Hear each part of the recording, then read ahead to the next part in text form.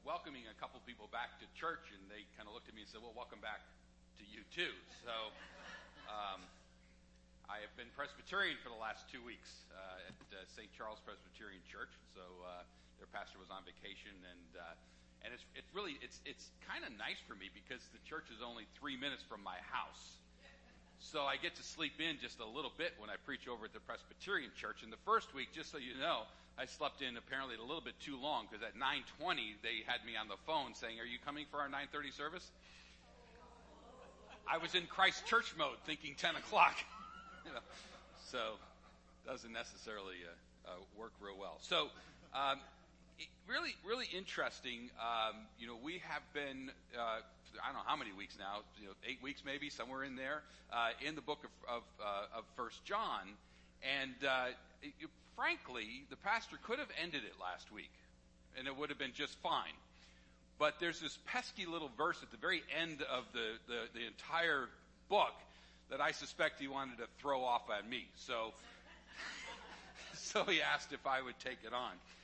So with that in mind, let's read now the conclusion of 1 John, and we're going to begin reading at verse 18.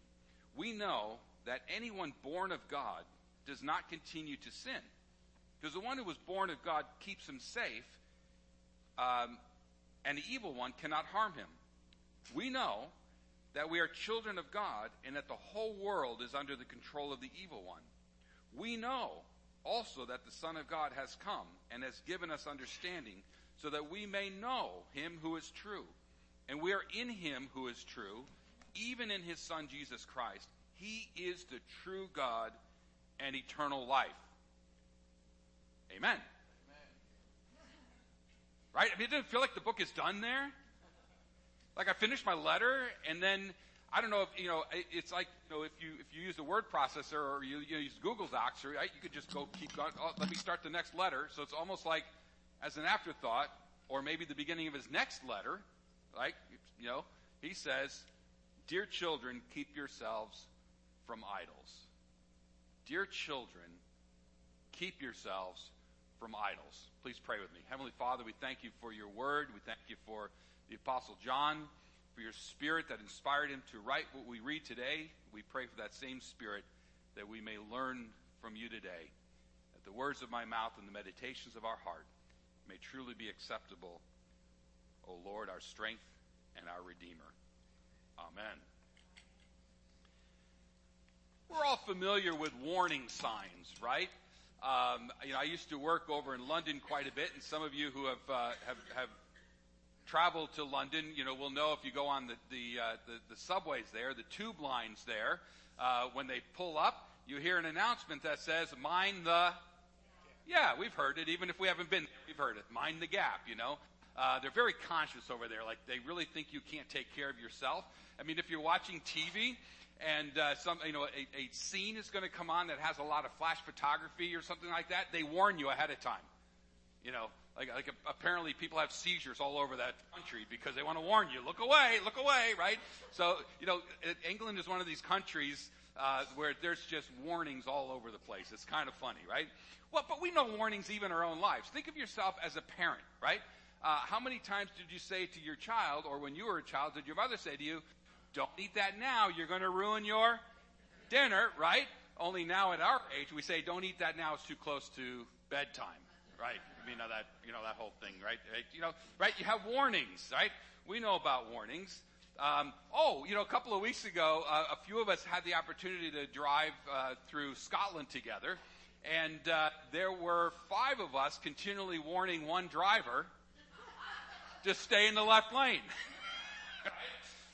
Thankfully, Doug heeded our warnings throughout the entire trip, and that's right.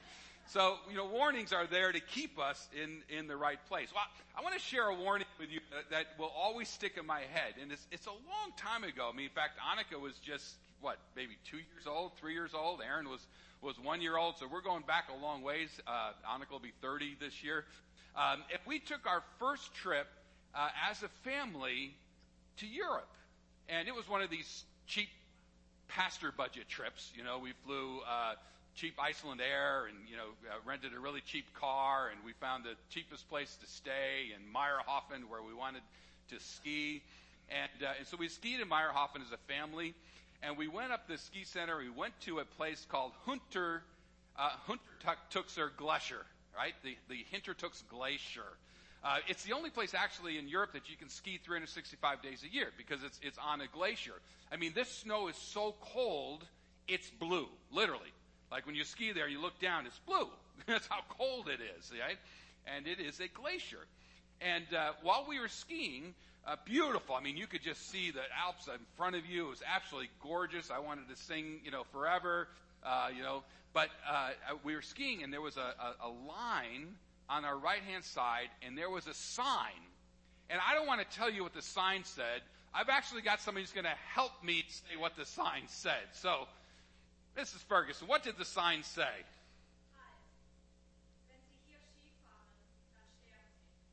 Now, let's hear that again. Yes. We want to hear it again, right? Halt! Wenn Sie hier Ski fahren, dann sterben Sie. All right. Now, we all understood the first word, halt, right? That one we can understand. The rest of it said basically like this, and I'll just paraphrase. If you ski past this line, you will die. Hi, thank you.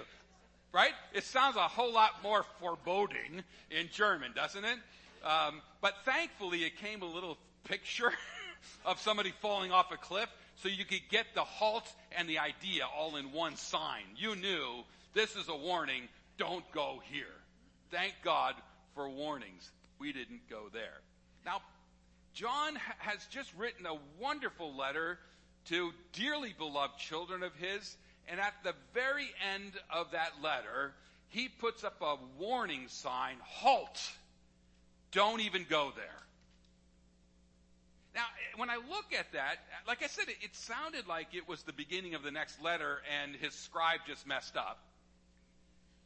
And then I started to think about it, and I thought, maybe this one little verse is actually the application of what we've been reading over the last 8 weeks. Maybe it's his way of saying, here's a way that you can sort of put into practice everything we've been talking about in the past 8 weeks. Maybe that's what it is. Maybe this is a summary of application. Maybe it's something that's so important to him that he couldn't not say it. Dear children, beloved, little children, kindren, stay away from idols. Idolatry is not something that we think about much today, is it? We don't think about it.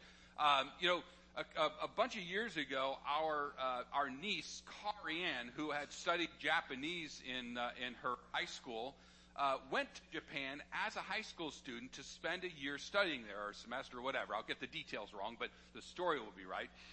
And while she was there, she was staying with a family, a Japanese family who probably didn't speak much English. She was really put into a difficult situation. And one of the things she wanted to do while she was there was study martial arts. Makes sense.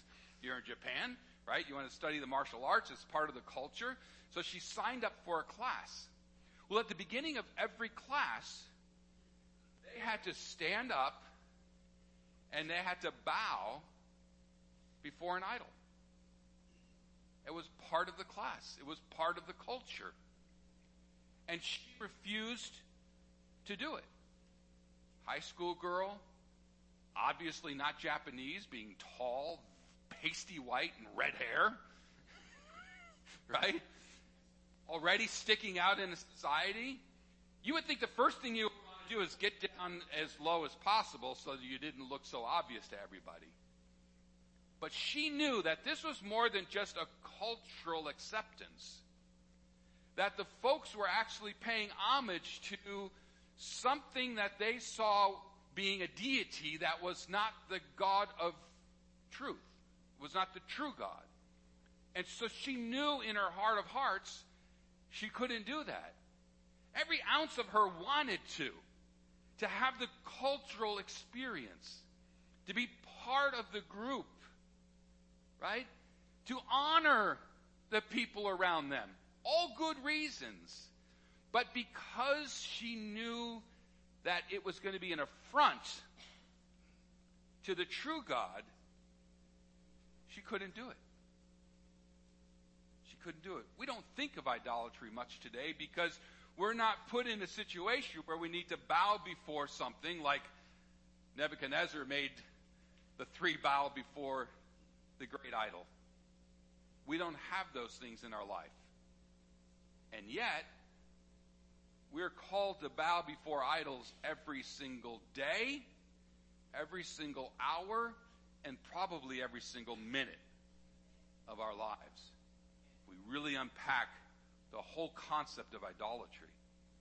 Idolatry is a central theme in Scripture, and yet we don't think so much about it. It's the very center of Hebrew faith. Shema, O Israel, Adonai Eloheinu, Adonai Echad, the Lord your God. The Lord is one, true God. That's the essential faith of the Hebrew people. That's the essential faith of Christianity. The Lord your God, the Lord is one. You shall have no other gods before me, the 10th commandment starts. You shall not make for yourself an image in the form of anything in heaven above or on the earth beneath or in the waters below. You shall not bow down to them or worship them, for I, the Lord your God, am here's a word you're not going to like, but you know it's there. I am a jealous God. I'm a jealous God. Don't you think jealousy is something that we should not be? But the Bible describes God as a jealous God. Unabashedly, unashamedly, God is a jealous God. He wants not a part of us, He wants all of us. He's a jealous God. Punishing the children for the sins of the parents to the 3rd and 4th generation of those who hate me. But showing love to thousands of generations of those who love me and keep my commandments. I want you to listen to this because you don't like the language. I know, because it's the 21st century. Right? God says, I'm going to punish to the 3rd and 4th generation of those who hate me. He says, I'm going to love how many generations? 1,000 generations of those who love me. God is a jealous God, but make no mistake, His love is greater than His anger. But don't forget that God is a jealous God. He wants not a part of us, but He wants the whole. Deuteronomy 17. If there is found in your midst, in any of your towns, which the Lord your God is giving you, a man or a woman who does what is evil in the sight of the Lord your God, by transgressing God's covenant, and has gone and served other gods and worshipped them, or the sun or the moon or any of the heavenly hosts which I have not commanded, and if it is told you, and you have heard of it, then you shall inquire thoroughly, and if it is true, and the thing certain, this detestable thing that has been done, God is describing idolatry. And He says it's to be totally destroyed. Now, it's difficult because the language for us is difficult. In the Old Testament, that person is to be taken out, and if there are 3 witnesses against that person, not one, right? This is not hearsay. God's saying, I'm not taking this lightly. I don't want you to go pretending that people are being idolaters when they're not. But if there's no mistake about it, you can't put up with it. That person has to die. That's how central idolatry was in the Old Testament. The prophet who speaks a word presumptuously in my name, which I have not commanded him to speak. Now, here's a difficult one. We're talking about, a pastor, a preacher, right? A religious leader. If someone comes and he says something presumptuously in my name, which I have not commanded them to speak, or which he speaks in the name of other gods, then that prophet shall die. No, God's not going to even put up with it from his own priests. He's not putting up with idolatry. So idolatry is it's not this idea of just bowing down to some graven image, right? it's also the idea that I can speak presumptuously on behalf of God, outside of his word. That's idolatry. It's taking his power as part of mine. Exodus 22, he who sacrifices to any god other than the Lord alone shall be utterly destroyed. Now, listen to what it doesn't say. Anybody who sacrifices to other gods but also is, kind of cool with, Yahweh, they'll be okay, right? No. Not even mixing our allegiances is acceptable to a God who is jealous. Now, we don't like to talk about idolatry because the language is really tough. We rather have that language of, me and Jesus isn't everything cool, right? I mean, we sang Blessed Assurance, and there's a truth there, right? Although when I was in seminary, I have to say, I had a teacher who would say, that should not be in a Reformed hymnal because, Jesus is not mine, I'm his, right? So we should be singing Blessed Assurance, we are Jesus's. It just doesn't flow quite as well. All right. But there is a blessed assurance here that John wants us to know about. So what is idolatry and what is an idol? First of all, I think it's obvious from the text that we read that idolatry is the ultimate expression of unfaithfulness to God. It's the ultimate expression of being unfaithful to God. Just think of that term, faithful. At every moment, at every conversation, are we being faithful to God?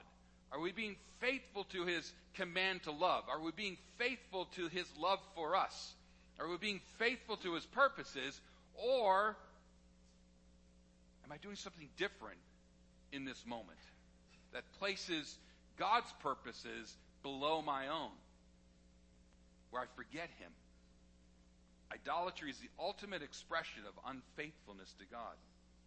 We already know that idolatry provokes God's jealousy because we're stepping away from him. And he desperately desires communion with us. An idol is an object of worship. An idol is an object of trust. It's an object of devotion. It's an object of love. Think about that. What in your life do you worship in addition to God? What has value, right? Worship is coming before and saying, God, you are holy and you are valuable, above all else. So what else in your life do you say, oh, this is valuable, this is holy, above all else, right? And there are things all over our lives, and it might be something different for each of us. But there are things in our lives that we value, and we use that term a lot, value. I'm a software salesman. We use the term value all the time, right? We want to increase the value in your business, right? There are things that we value that we think are important. And when we think back to the Old Testament, when it wasn't even, do you value God amongst other things? These are the 5 things I value in my life. God, and what other 4? Well, no. It's not even supposed to be mixed. Not in that same sense. But we mix it all the time. And the way we mix it is by admixing it. Right? We say, well, by valuing that, I am valuing God. Right? By valuing the Constitution of the United States, I'm valuing God. By valuing my education, I am valuing God. By valuing my family, I am valuing God. That's what family values is all about. Right? Valuing the things that are important to me, wrapping them with God and with religious language is idolatry. Right? We need to remember that. Anything that we worship, trust, devote ourselves to, or love on the same level as God is idolatry. I heard a fascinating conversation on NPR recently by, I'm just going to say, a Jewish atheist. I don't know how else to say it. And this guy was talking to a Methodist pastor, trying to understand, why is it so important to God that we love him? What does he care? And he couldn't get it through his head. So I get that God would want obedience. I get that God is for good things and not for bad things, and so we should do good things. But what does God care if we love him? I mean, is he that needy? The Bible didn't even ask that question, does it? It just simply says, for the Lord your God is a jealous God. He created you. He wants you to love him. What's so bad about that? That's what the Bible says. He's a jealous God. Exodus 34:14 says, indeed, you are not to bow down and worship to any other God, because the Lord's name is jealous. He is a jealous God. Idols are described in the Bible as false, as powerless, as weak, as worthless, and as unclean. That's what an idol is in the scriptures. Now, here's what's interesting. That's what an idol is. So if you look up the Greek equivalent of the word idol, that's the definition of idol. And in the scriptures, idol is never used in a good context. Oh, he's my idol. No, never used in a good context. But it's also not used by Greek people outside of the Bible. They don't use the word idol. No, you know what they use? They use the word agalma. Agalma is an image, and it has pizzazz, right? So when they go into their temples to worship an agalma, it has pizzazz. It's beautiful. It has power. It's wonderful, right? Because this is where the world is worshiping. They're not going to call their God worthless. They're going to call their God beautiful. They're not going to call their God weak. They're going to call their God strong, right? So they use a totally different word, so that there's power in the culture for idols. Idolatry is indeed a kingpin in all of scriptures, both in the Old Testament and in the New Testament. And I think that's why John included this at the end of this text. He goes, you like all of this love conversation, love God, obey God, love each other. If you're living in love, you're living in God. But I want to tell you, what I've just defined is the Hebrew concept of idolatry. This is it. Because if God is not number one, you're not living in love to God. And if you're not living in love to God, you can't live in love to one another. So if God is not number one in your life, you can't love other people the way that John is calling you to love them in the entire rest of the book. It's a linchpin. You pull that out, the whole thing falls apart. It's idolatry. Colossians 3:5 says this, put to death, therefore, whatever belongs to your earthly nature. Now here's the list, right? And you got to understand, when you go to lists in the scriptures, they're not definitive lists. They're examples, okay? So, let's not be going, all, what's a sin and what's not a sin, because that's just such a waste of time, right? So don't get me wrong going with that stuff, okay? And I love my Catholic brothers and sisters, but there's no such thing as mortal sins and not mortal sins. Just saying, okay? And here's where we'll read that, right? He goes, put to death, therefore, whatever belongs to your earthly nature, sexual immorality, impurity, lust, evil desires, and greed, which is idolatry. Now, here's the problem. I've always read this, and when I got to the end, said, oh, greed is idolatry. No. The whole sentence is, right? Get rid of all of these things in your life, because it's all idolatry. And it's not that, you don't get rid of them because they are idolatry. You get rid of idolatry.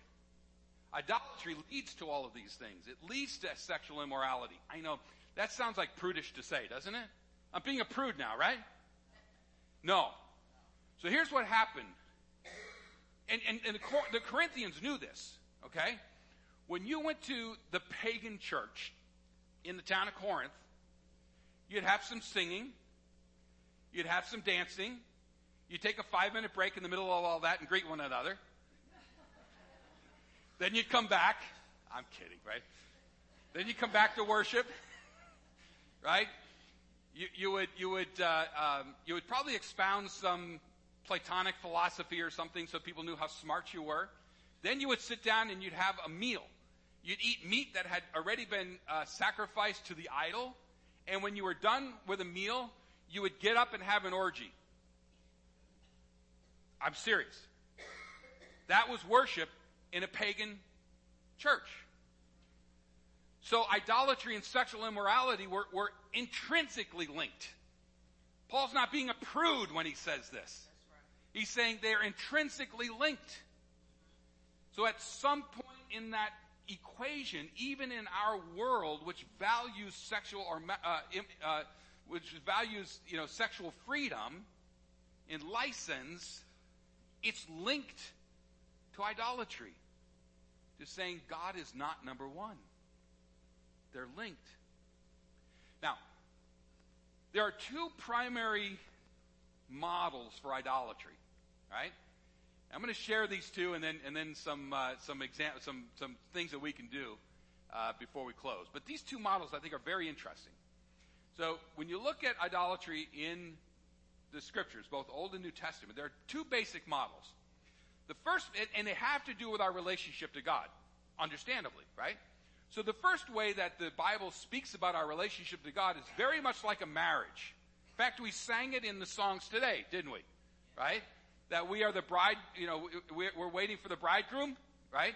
So one of those definitions of our relationship to God is that God is the bridegroom, right? And we are the bride. We are the bride of Christ. Israel was the bride of God. So what happens then in a marriage? You expect total love and devotion in that marriage, don't you? What happens when one person in that marriage decides to go out to the bar, have a conversation with somebody else, and ends up in a hotel room with that person? What do we call that? We call it adultery. That's one model of idolatry in the Scriptures. Because we are married to God, God expects our total love and devotion. And when we step out on Him, He treats it like adultery. Right? You just have to read the prophets, and you'll see that in the prophets, right? So that you look at Hosea and Hosea's wife. Remember, we went. Those of you who've been around for a while, we did all the minor prophets a couple years ago, right? We get into the Hosea, and he had a wife who became a prostitute. And what happens when a man is cuckolded like that, right? I don't care whether you're watching a movie, reading a novel, or reading the Bible, right? That man becomes very angry, has a fierce desire for revenge, right? Because that's what drives all those great movies, right? Fierce for revenge, but then at the same time has a strong urge to win her back. That's the movie of Hosea the prophet, which was just an example of God when His people step out on Him. He gets angry. Why? Because He's a jealous God. But His love is so much greater than His anger, so He just wants to bring them back. Right? So that's the first model of idolatry. It's stepping out in marriage. The second model of idolatry is that God is king. He's the ultimate political power. And when we start playing with other powers in our life that aren't God, we are committing treason. Now let me ask you a question. What is the punishment for treason in most societies? It's death. Didn't John say last week that there was a sin that leads to death? I don't know. I'm just saying. I don't know. Right? Treason leads to death. Idolatry is the ultimate rejection of God. And so it ultimately leads to death because we deny God and we reject Him. In the political realm, Israel's desire for a king is seen by God as idolatry. They want a king because they don't want God as their king anymore. It's treasonous. It's idolatry to them. The prophets denounced the pacts that Israel wanted to have with Egypt.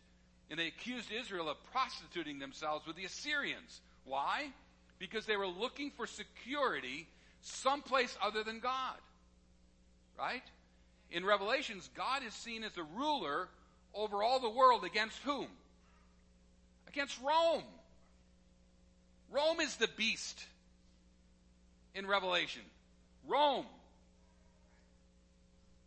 Could be us today, for all that matters. Because the U.S. is the number one power in the world today, like Rome was back then. And if we're going to put our trust in the power of our government, guess what? It's treasonous in the kingdom of God. We're committing treason against God when we put that level of trust in our own government. As a king, God demands complete loyalty and unmixed devotion. When we mix God with worldly powers like the Romans did, we commit treason. When we wrap the flag up in the Bible or vice versa, we commit treason against God. When the Second Amendment becomes more important to us than the protection of the innocent, we commit treason against God. These are the things that become more important in our lives than God does. I mean, I have some of those things too. I have this spreadsheet on my computer. I don't know if you all have one. It's my timeline to retirement. It's a pretty long timeline right now because, there's not that much at the end of that spreadsheet. When I trust in that, more than I trust in God to provide, I commit treason against the king. Because I'm trusting in something other than God to provide my security and to provide for me. Well, let's go back to the glacier real quick. Thankfully, that sign was there. And not only was that sign there, because I would have been freaked out. If all I saw was that sign, I would thought, oh my God, where do I ski? But thankfully, that sign came with a line. And I knew that as long as I stayed inside the piste, right, the ski lines, I had total freedom. I could ski wherever I wanted to inside those lines. I could do the moguls, right? I could do the nice broad runs. I could do the fast ones. I could do the slow ones, right? I had total freedom inside those lines, and it was great. And the only reason I had that much freedom is because, thankfully, some smart Austrian had put that sign there. Thankfully. I got a new car the other day. Now, I'm Dutch, so it's not a new car. It's 3 years old, but has a little bit newer technology. Do you know that when I'm driving down the lane, when I'm driving down the highway, if I go just a little bit this way, beep, beep, beep, beep, beep, beep, beep, I get a little warning. Little children, stay away from idols. So that beep, beep is saying. That's why John put that there. Because he wanted us to understand where the lanes were. To be able to stay within the knowledge of God. John says we know that anyone born of God, they don't continue to sin. Yeah, they might veer over the line a little bit, but God's going to bring them back. They don't continue to sin. They play with it a little bit because that's our nature. But if they're in God, they're going to be in that lane, right? The one who was born of God, our Lord Jesus Christ, keeps us safe. It's that lane, right? Keeps us safe. He gives us understanding. And we're in Him who is true by being in His Son, Jesus Christ. So, what do we need to do? It seems to me the entire reason John wrote the book of John, of 1 John, was to encourage us to be in deep communion with God and to deeply love one another. The whole book was written so that we would obey the first and second greatest commandments, as Jesus said. That we would love God with a depth that would keep us away from idolatry. And that would lead us to love one another with the same kind of love that God has for us. That's it. Stay away from idols, he says. How do we do that? By loving God deeply. So I think in our own lives, we need to learn how do we grow in that love. I don't think it's not just a status change. Not, now we're loved by God before we weren't. That's not the point. The point is that we have this whole depth of love that we're being called on to explore and dive deeper and deeper. And God's calling that to us, that we might live in that fullness of life that John talks about and stay away from idols. Heavenly Father, we thank you. We thank you for your love for us. We thank you that you are the true God. We thank you for the warning signs that you give to us around idols in our life, things that become more important than you.